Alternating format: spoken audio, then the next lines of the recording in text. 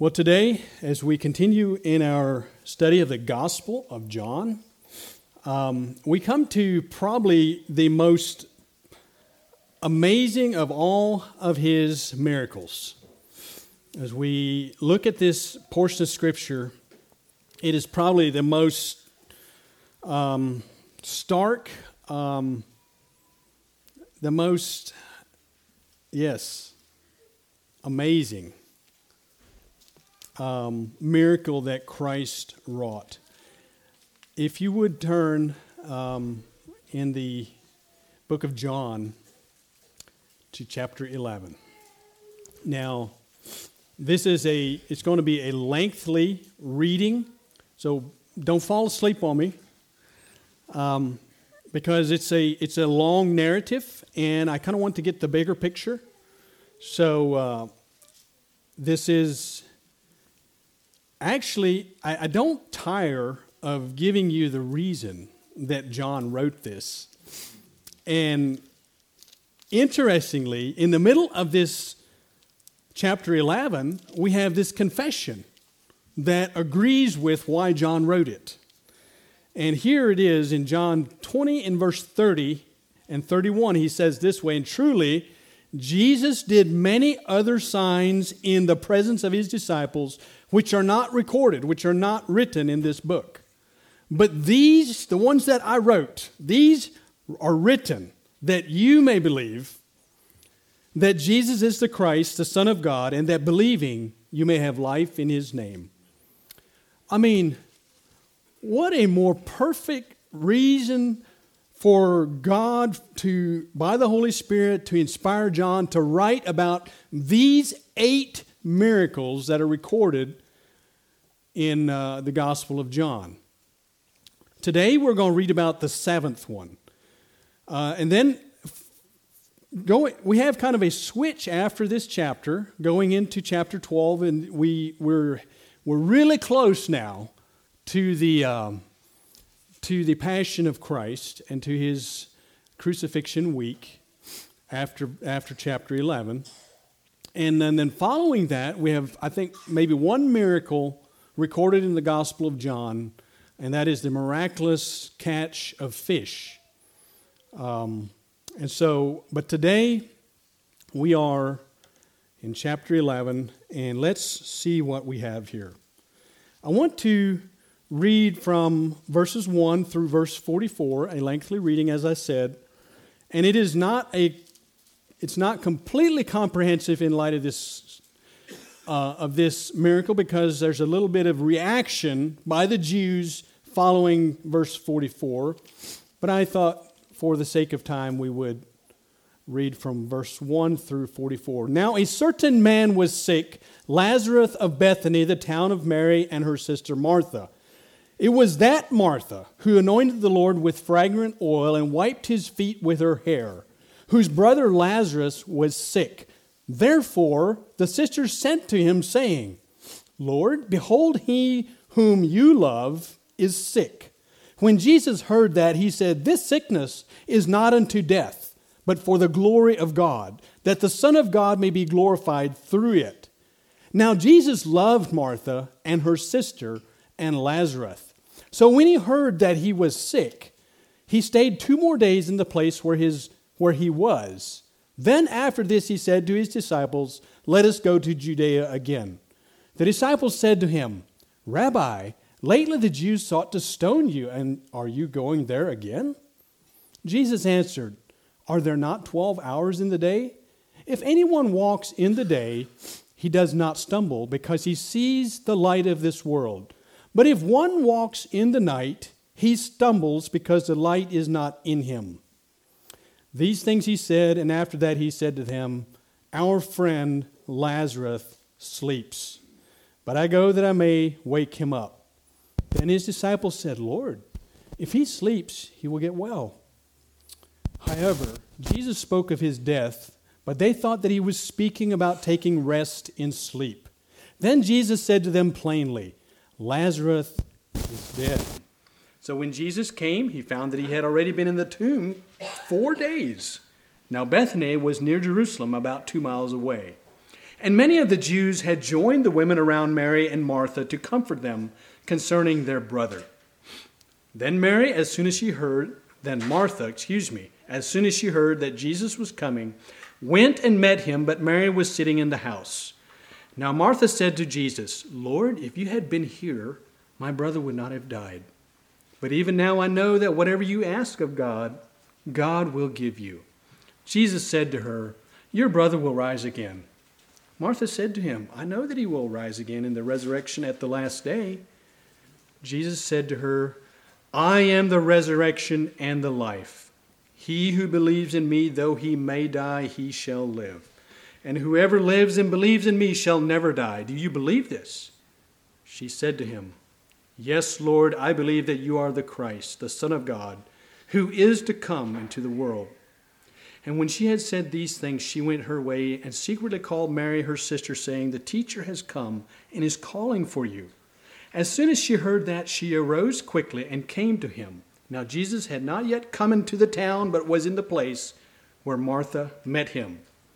Then the Jews who were with her in the house and comforting her, when they saw that Mary rose up quickly and went out, followed her, saying, "She is going to the tomb to weep there." Then when Mary came where Jesus was and saw him, she fell down at his feet, saying to him, "Lord, if you had been here, my brother would not have died." Therefore, when Jesus saw her weeping, and the Jews who came with her weeping, he groaned in the spirit and was troubled. And he said, "Where have you laid him?" They said to him, "Lord, come and see."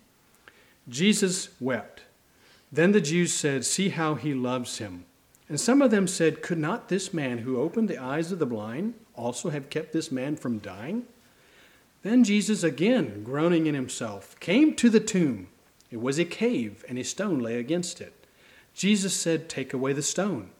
Martha, the sister of him who was dead, said to him, "Lord, by this time there is a stench, for he has been dead 4 days." Jesus said to her, "Did I not say to you that if you would believe, you would see the glory of God?" Then they took away the stone from the place where the dead man was laying, and Jesus lifted up his eyes and said, "Father, I thank you that you have heard me. And I know that you always hear me. But because of the people who are standing by, I said this, that they may believe that you sent me." Now when he had said these things, he cried with a loud voice, "Lazarus, come forth." And he who had died came out bound hand and foot with grave clothes, and his face was wrapped with a cloth. Jesus said to them, "Loose him and let him go." Well, if it were not recorded in Scripture, you couldn't come up with a more fantastic tale. Just think about it. What a tale this is. What a story this is. And it's much more than a story. It's an account. It's not just a figment of someone's imagination. It is an account of a true and vital happening in history. A miracle beyond miracles occurred here, where a rotting corpse came forth by the voice of someone and walked out of his own grave. What a picture. Well,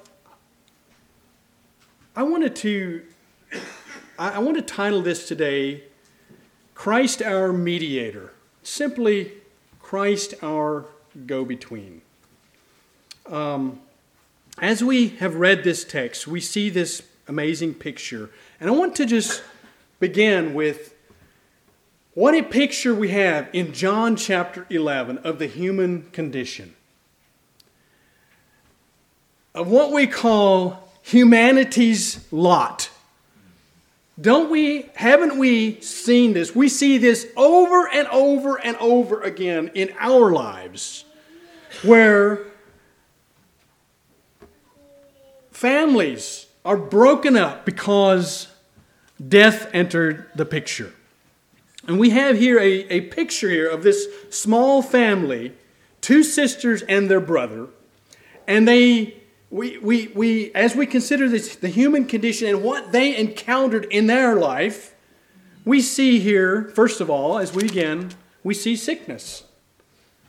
And we see that all the time here, don't we? But we see sickness. We see the appeal for help. We see death. We see the inability, first of all, of humanity to deal with this sickness. And then there's an appeal for help. We see death. We see burial. We see the gathering of the community. We see grief and weeping and the effort to give comfort. And we're all the time doing this, aren't we? Somebody is passing on, leaving this life, and the community gathers and they endeavor to comfort and give and be a blessing. It is the human condition. We see it here vibrantly in this picture, in this passage. Now, Bethany was a small town, as we read, about 2 miles outside of Jerusalem. And it's very logical that there would have been a lot of the Jewish people. And it seems like Mary and Martha and Lazarus may have been of some renown. We don't know for sure, but it does indicate that there was an exodus out of Jerusalem out to Bethany to be a blessing to them, as it says here. And many of the Jews had joined the women around Martha and Mary to comfort them concerning their brother. So this small town, little Jewish community, and here these three siblings grappled with life in a fallen world. And that's what we do. That's us. We are grappling with life in a fallen world. It is the human condition. Our text here describes Mary particularly as that Mary, that certain Mary who anointed the Lord. And though that account is not recorded until the next chapter. Interestingly, it seems like John, when he wrote this, obviously Mary's anointing had already occurred because John was writing after the fact. And so his original readers probably understood and was probably well known that Mary had done this.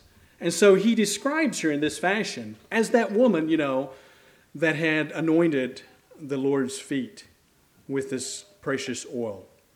And so that will come in chapter 12. But John's readers would have known of her, and so he describes her. And so he just thought that this family was probably fairly well off financially. I mean, it's not specifically stated, but they were well set up, I believe. The grave was probably a man-made cave. And if we read in the next chapter, we see that Mary had the means to get a pound of very costly spikenard, oil of spikenard. And it is thought that it would have taken an average day laborer a whole year of work to be able to buy this precious oil, this 1 pound. A whole year of labor. And so Mary had the means, obviously, to have this very costly oil. And so it seems that the Lord was served multiple times in this home. And surely he would not have been a hardship to them if it would have been difficult for them to serve him. We see in, I think it's in Luke 10, we see them, we see Mary and Martha hosting the Lord. We know the account of how they served them there. And then we see it also in John chapter 12, 6 days before the Passover. Here in verse 2 it says, actually verse 1, then 6 days before the Passover, Jesus came to Bethany where Lazarus was, who had been dead, whom he had raised from the dead. There they made him a supper, and Martha served. But Lazarus was one of those who sat at the table with him. So it's seemingly not uncommon for Jesus to be in the home of these three siblings. He had been in the home earlier. Following this account, he was in the home, after this account. And Scripture gives us some insights on these sisters. Not much on Lazarus, but on these sisters. And I think it's helpful for us to kind of paint the picture of these two sisters and Christ's relationship with them. Interestingly, if you go back to Luke 10, in verse 38 and following, I think it's verse 38 to about verse 42, you have the account of when Christ was in their home earlier, and we know that Mary was sitting at his feet. Martha was very energetic, and she was a little critical of her sister, that she would not arise and help to serve the Lord, etc. Now, here we come in a whole different gospel, a completely different gospel, a different setting, and we see those two sisters still true to the characteristics that were laid out in Luke chapter 10. Now, let me just ask you if that's not important to the narrative of this passage. These sisters are true to the characteristics that were pointed out in Luke chapter 10. I think it's important to note. And so Martha is a go-getter. She's energetic, she's hospitable, she's willing to share and willing to serve. You know, I'm a little critical of others that are not quite as driven as she is. Okay. She welcomed Christ into their home in Luke chapter 10. It is her that is front and center there.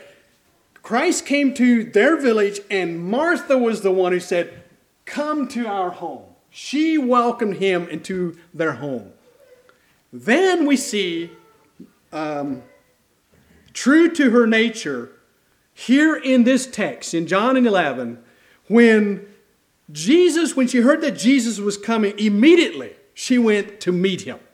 She did not linger and dawdle around and wait for him. She heard he was coming.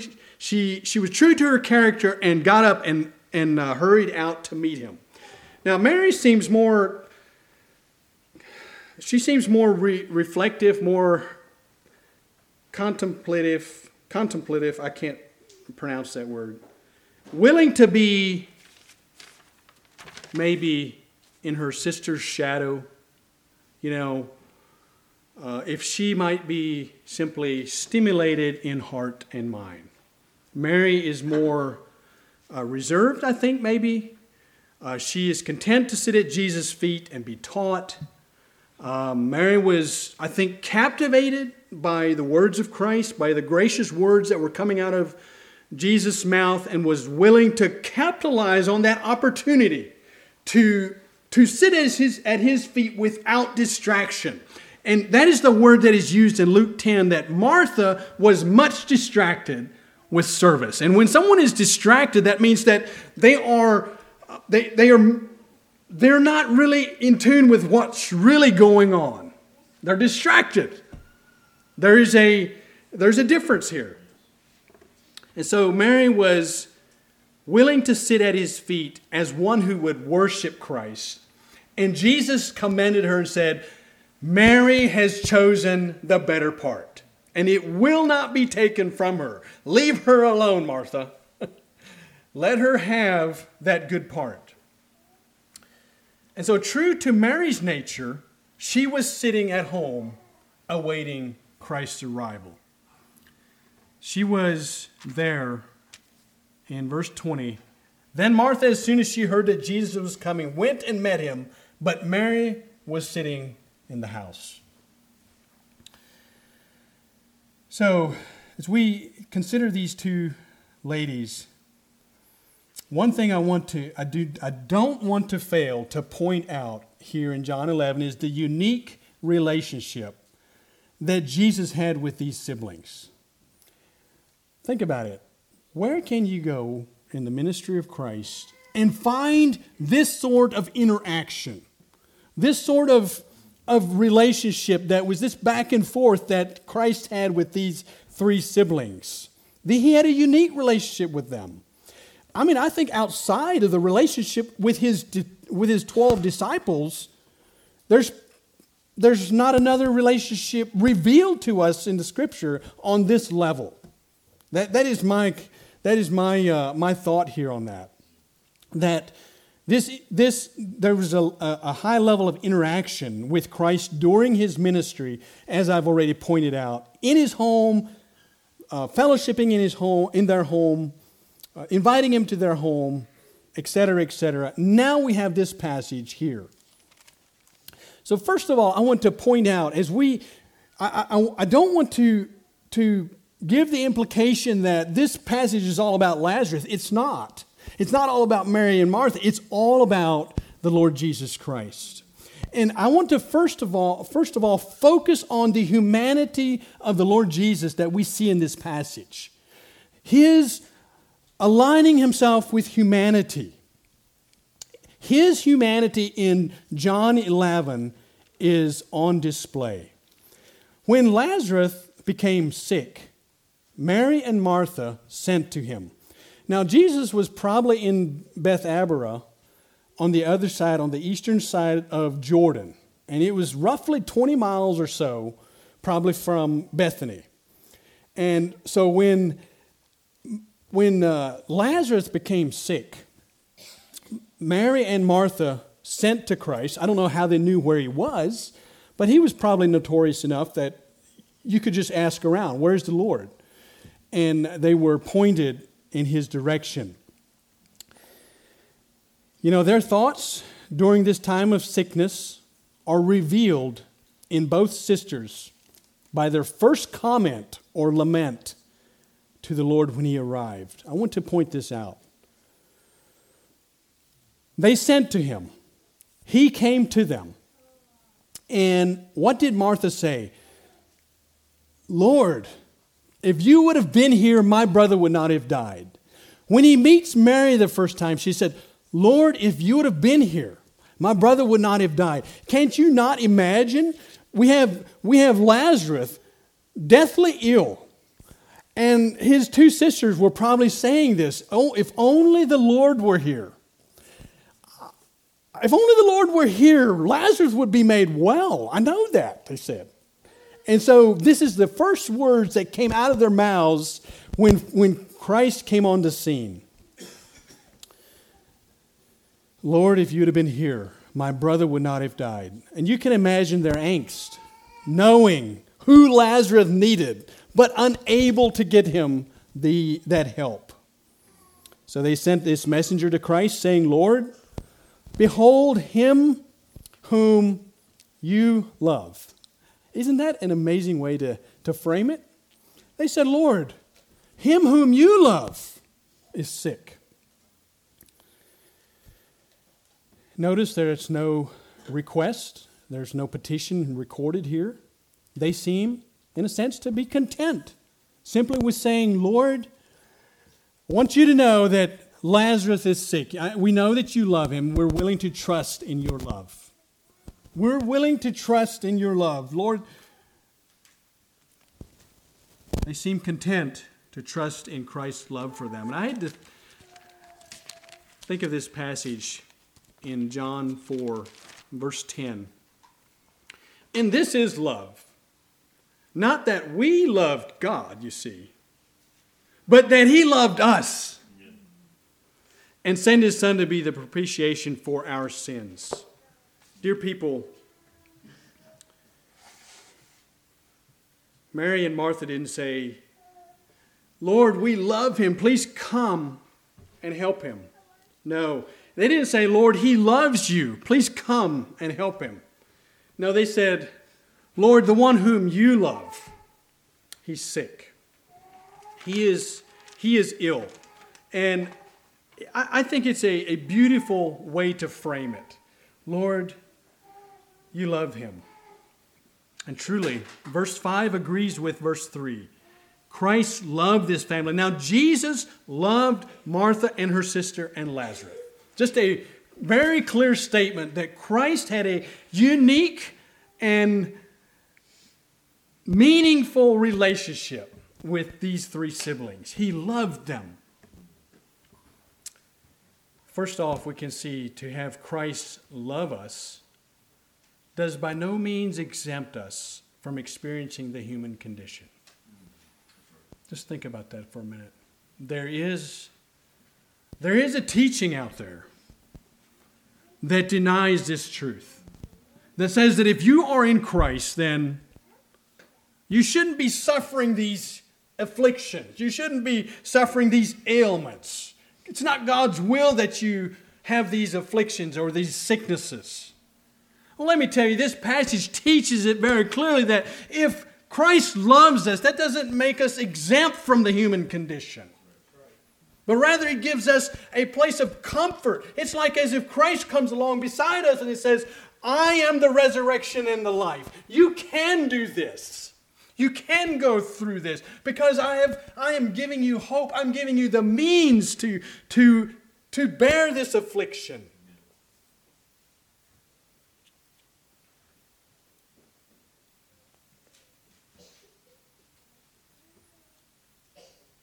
What a comfort. What a comfort to us to consider as we go through this vale of tears. Is the love of Christ to us. What a comfort the love of Christ is to us.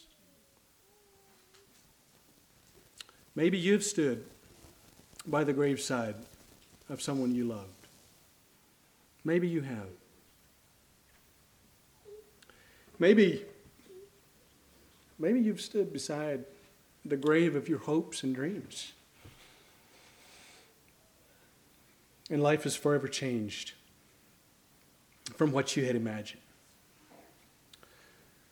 What a vale of tears this place is. Because truly, Ecclesiastes says it's better to weep than to laugh. It is better for us to hear the cry of a wise man than to listen to the song of fools. Isn't that an amazing statement? We listen to too many songs of fools today, brothers and sisters. It'd be better for us to hear the lament of a cry.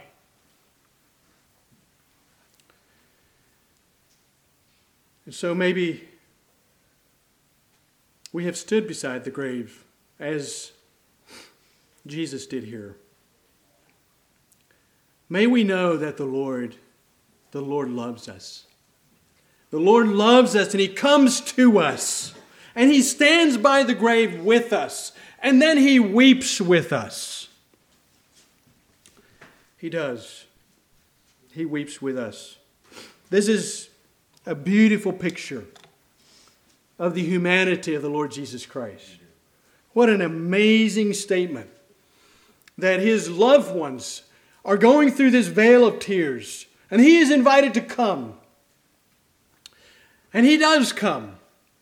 And He finds him in the grave already. And there's weeping and wailing going on. And He brings comfort to them. He says, I am the resurrection and the life. He shall arise.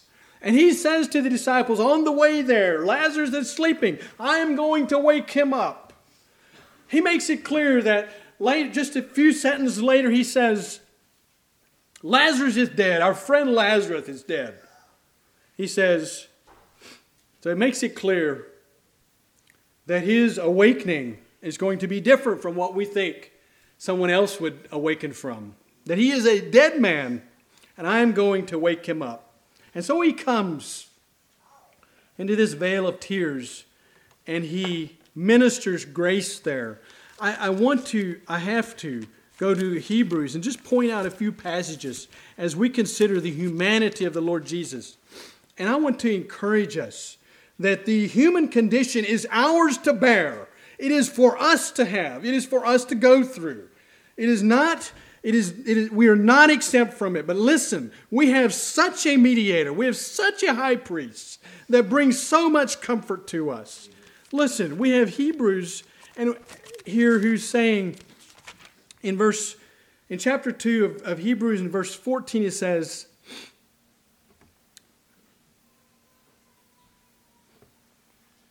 this way, and this is just, it's not even all of the passages that I could go to. Inasmuch then as the children have partaken of flesh and blood, He Himself likewise shared in the same, that through death He might destroy him who had the power of death, that is, the devil. We skip down to verse 17. And He says, therefore, in all things He had to be made like His brethren. like us, that he might be a merciful and faithful high priest in things pertaining to God, to make propitiation or to make satisfaction for the sins of the people. For in that he himself has suffered, being tempted, he is able to aid those who are tempted. And I want to flip back to Hebrews 4 in verse 14 through 16.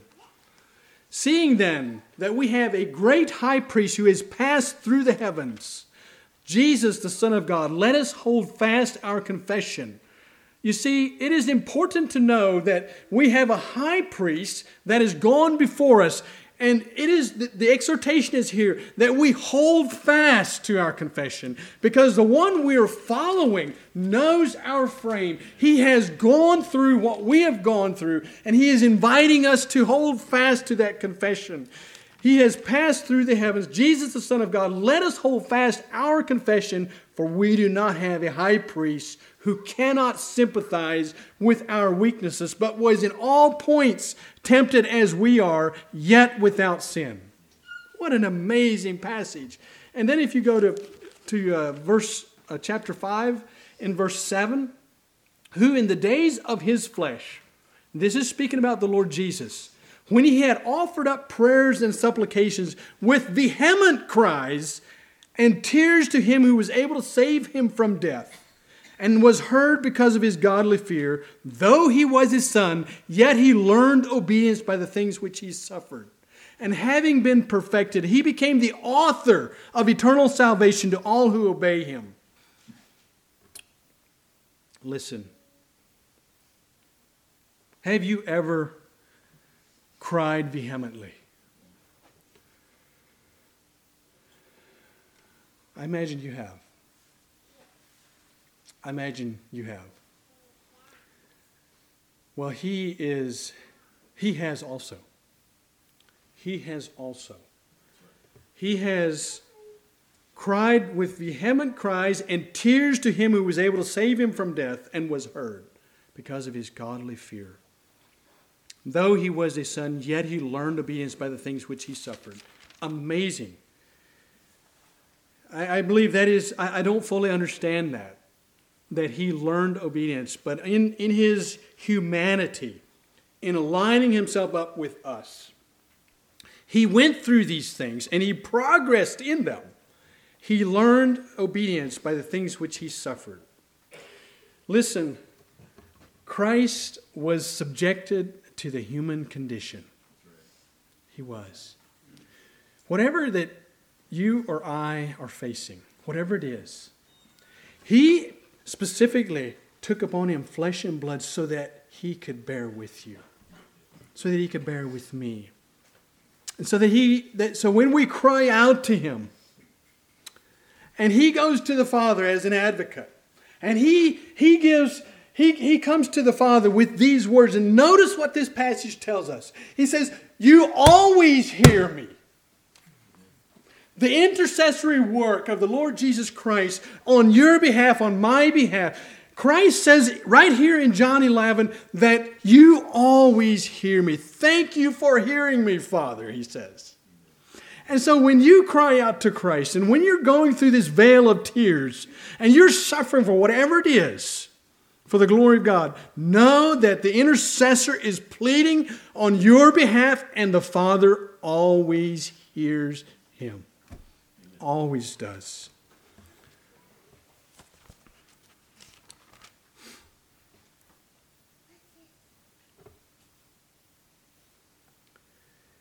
And so, in this picture that we have here, this portrait of his humanity, we come to verse 35 here, where it says, he wept. Now, this word wept in verse 35 is different. It's a different word entirely from the word weep in verse 33. The one in verse 33 where Mary was weeping and the Jews who came with her weeping, it is a bewailing. It is to wail aloud. It is to cry out aloud. The weeping in verse 35 where Jesus wept is a silent crying. It is not the bewailing, but it is the emotion of his humanity coming out, weeping with them because he was feeling their pain. And he was even feeling the pain. Notice what he says in verse 33. He groaned in the spirit and was troubled. Verse 38, then Jesus, again groaning in himself, came to the tomb. What does this mean? Well, he groaned in the spirit. This word groaned is normally speaking of, it has the implication or the idea of indignation, of passion, of being indignant. And I believe that in verse 33, he groaned in his spirit because of the human condition. Why is the human condition the way that it is? Dear people, why is the human condition the way that it is? We heard this morning in the children's lesson that God made man holy and happy. That's not the state of humanity today. We are not holy and happy in that sense. He groaned with indignation because he understood that what was occurring right in front of him was because of sin. Amen. Because of original sin. Sin had entered into the world and death by sin. And so he was indignant, I believe, as he seen the utter desolation that was going on in the human condition. It was not the way God had created it to be. But it's the way that Satan had made it to be. Because of sin. What an amazing picture that is before us. And he groaned again in the spirit in verse 38. He understood that death came by sin. Now,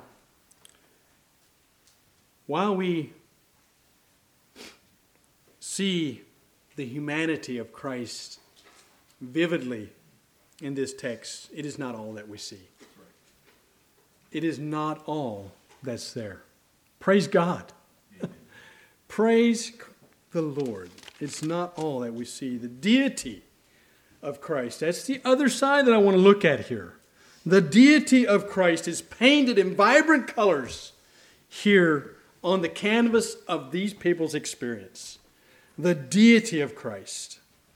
What a glorious picture we have of it here.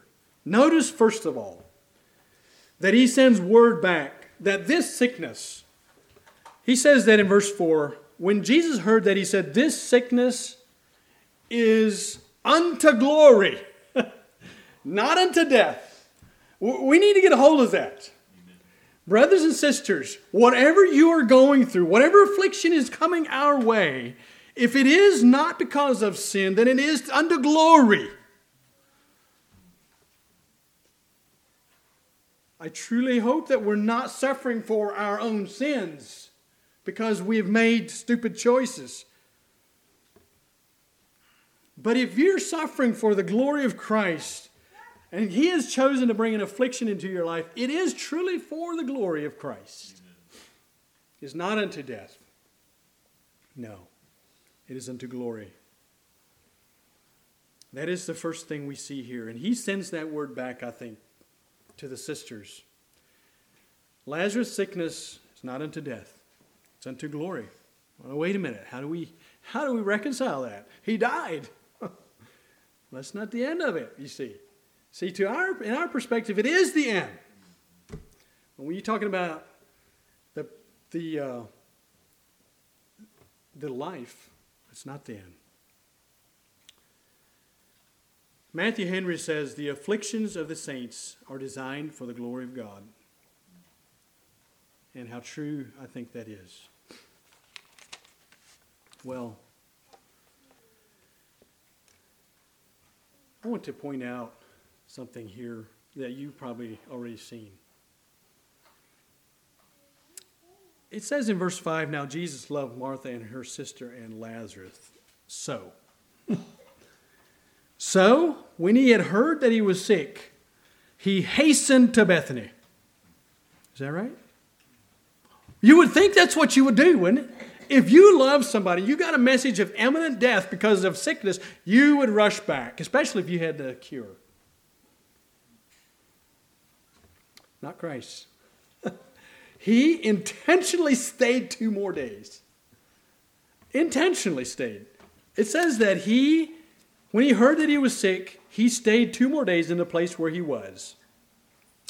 As I said, usually you would hasten back to the bedside of this patient, but not Christ. He said no. He subjected his own love for the family to the divine timetable. Think about that. Don't you think the humanity of Christ would have liked to go back? Bless Lazarus, bless his sisters, heal him from his sickness. But he had a greater plan. He had a larger plan. He had a bigger plan. He says that he might be glorified, and that out of that glorification of himself, the disciples would be able to believe. You see, there is another reason for the affliction that you're going through. That you might come out of it believing. Believing that Christ has a plan for you.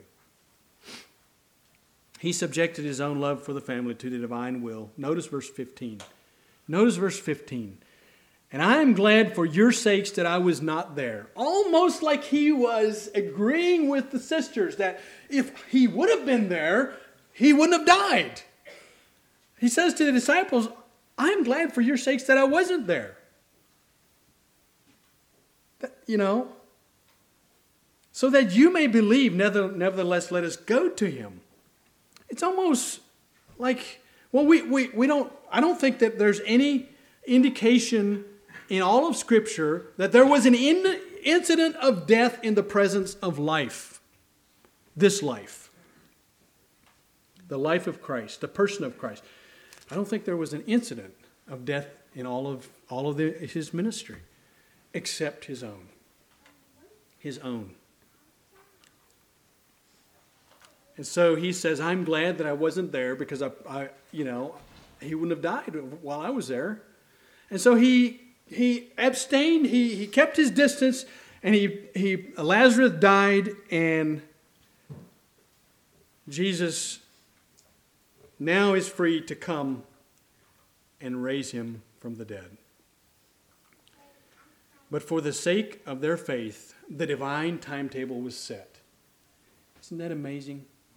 This is the sort of emphasis in planning that goes into strengthening of your faith and of my faith. That these afflictions are all fitting into the divine timetable that your faith would be strengthened. I find that amazing. So that you may believe. So that you may believe. Now consider the danger to the group in going back to Judea. Just quickly here, I want to point out.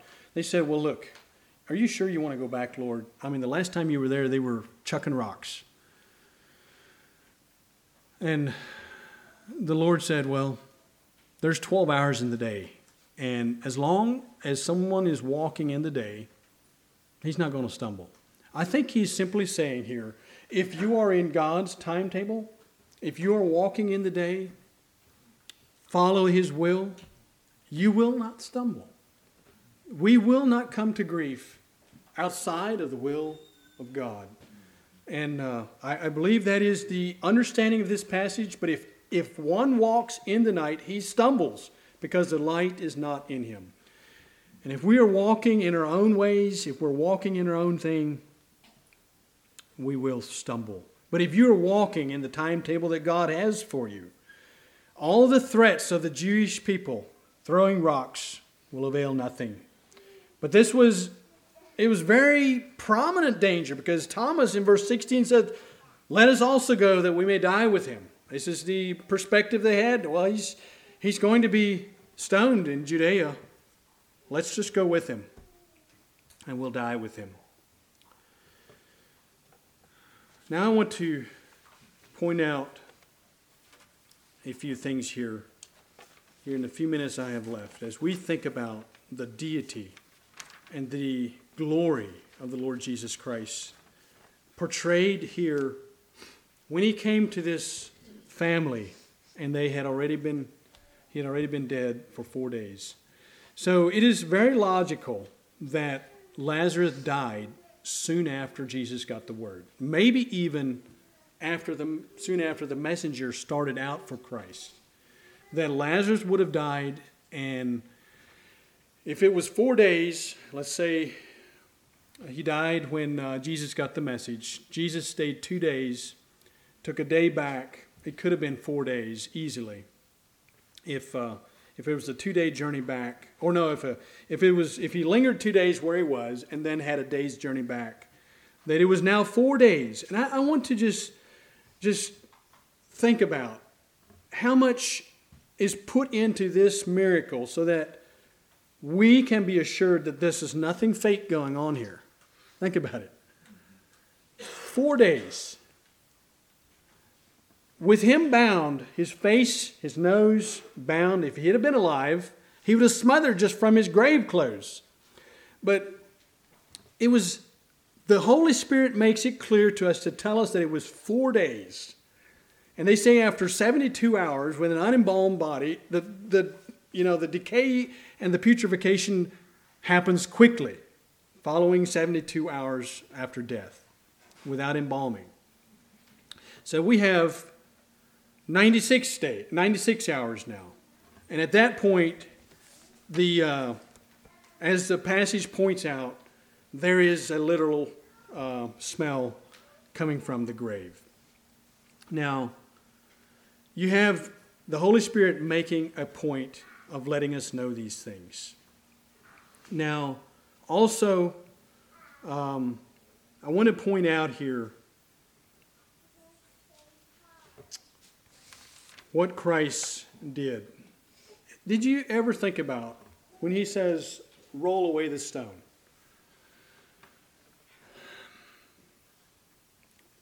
Why did he need to roll away the stone? He didn't. But he asked the people to roll away the stone.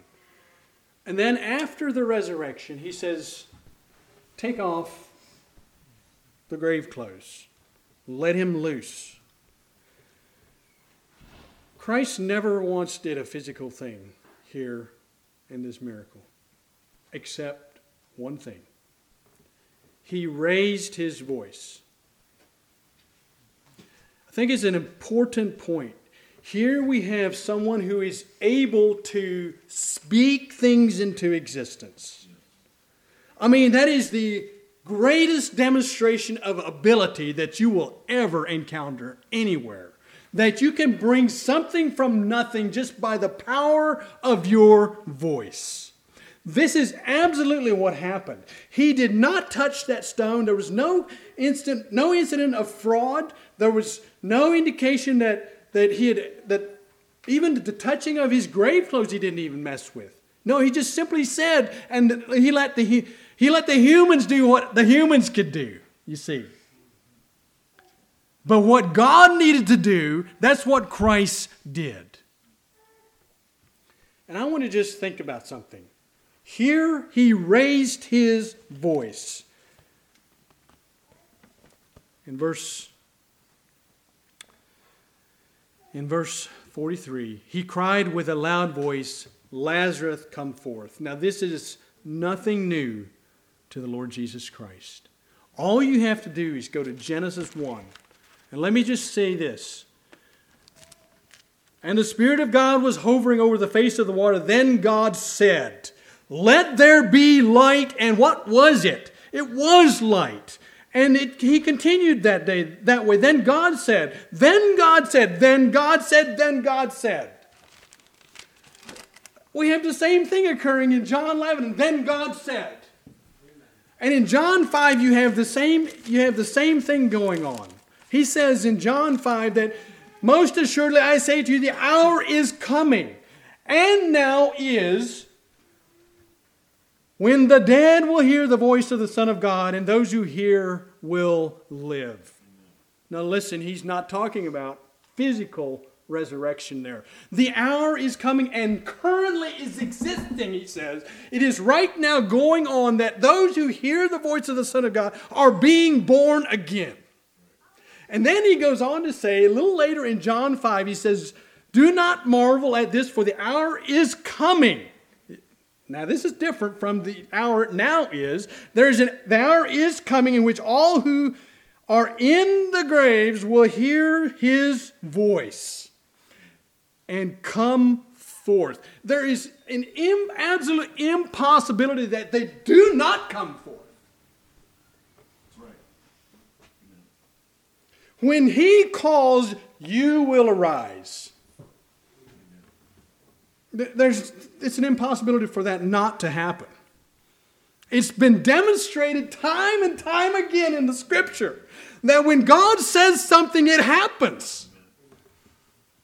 Praise God, we have this picture in John 11. And when he called Lazarus out of the grave, he was going to come whether he was bound hand and foot. And he was. But he was more than that. He was decaying on the inside of those grave clothes. Amazing. But this is the picture that we get from the Lord Jesus Christ. This is the picture of his divinity, of his divine nature. And now we say that it is by his voice, when you hear his voice today, if you hear his voice, do not harden your heart. For today is the opportunity to salvation. If you hear his voice, come, you see. And actually, you won't come unless you hear his voice. No man comes to me except the Father draw him, and I will receive him. So, I am so blessed with the picture of the Lord Jesus Christ in John 11. Listen, are you absolutely convinced that the dead will rise?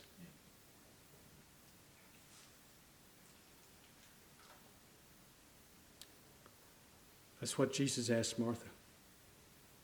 Do you believe this? She said, I believe that you're the Son of God. I think she doubted it a bit then when he said, get the stone away. No, wait a minute. It's a little late for that, Lord. He's already smelling. He said, didn't I tell you that you would see the glory of the Lord if you believe? You see?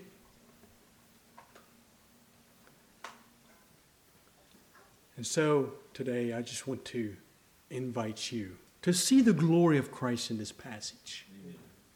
That there is a glorious Christ, and we gather around him every Lord's Day.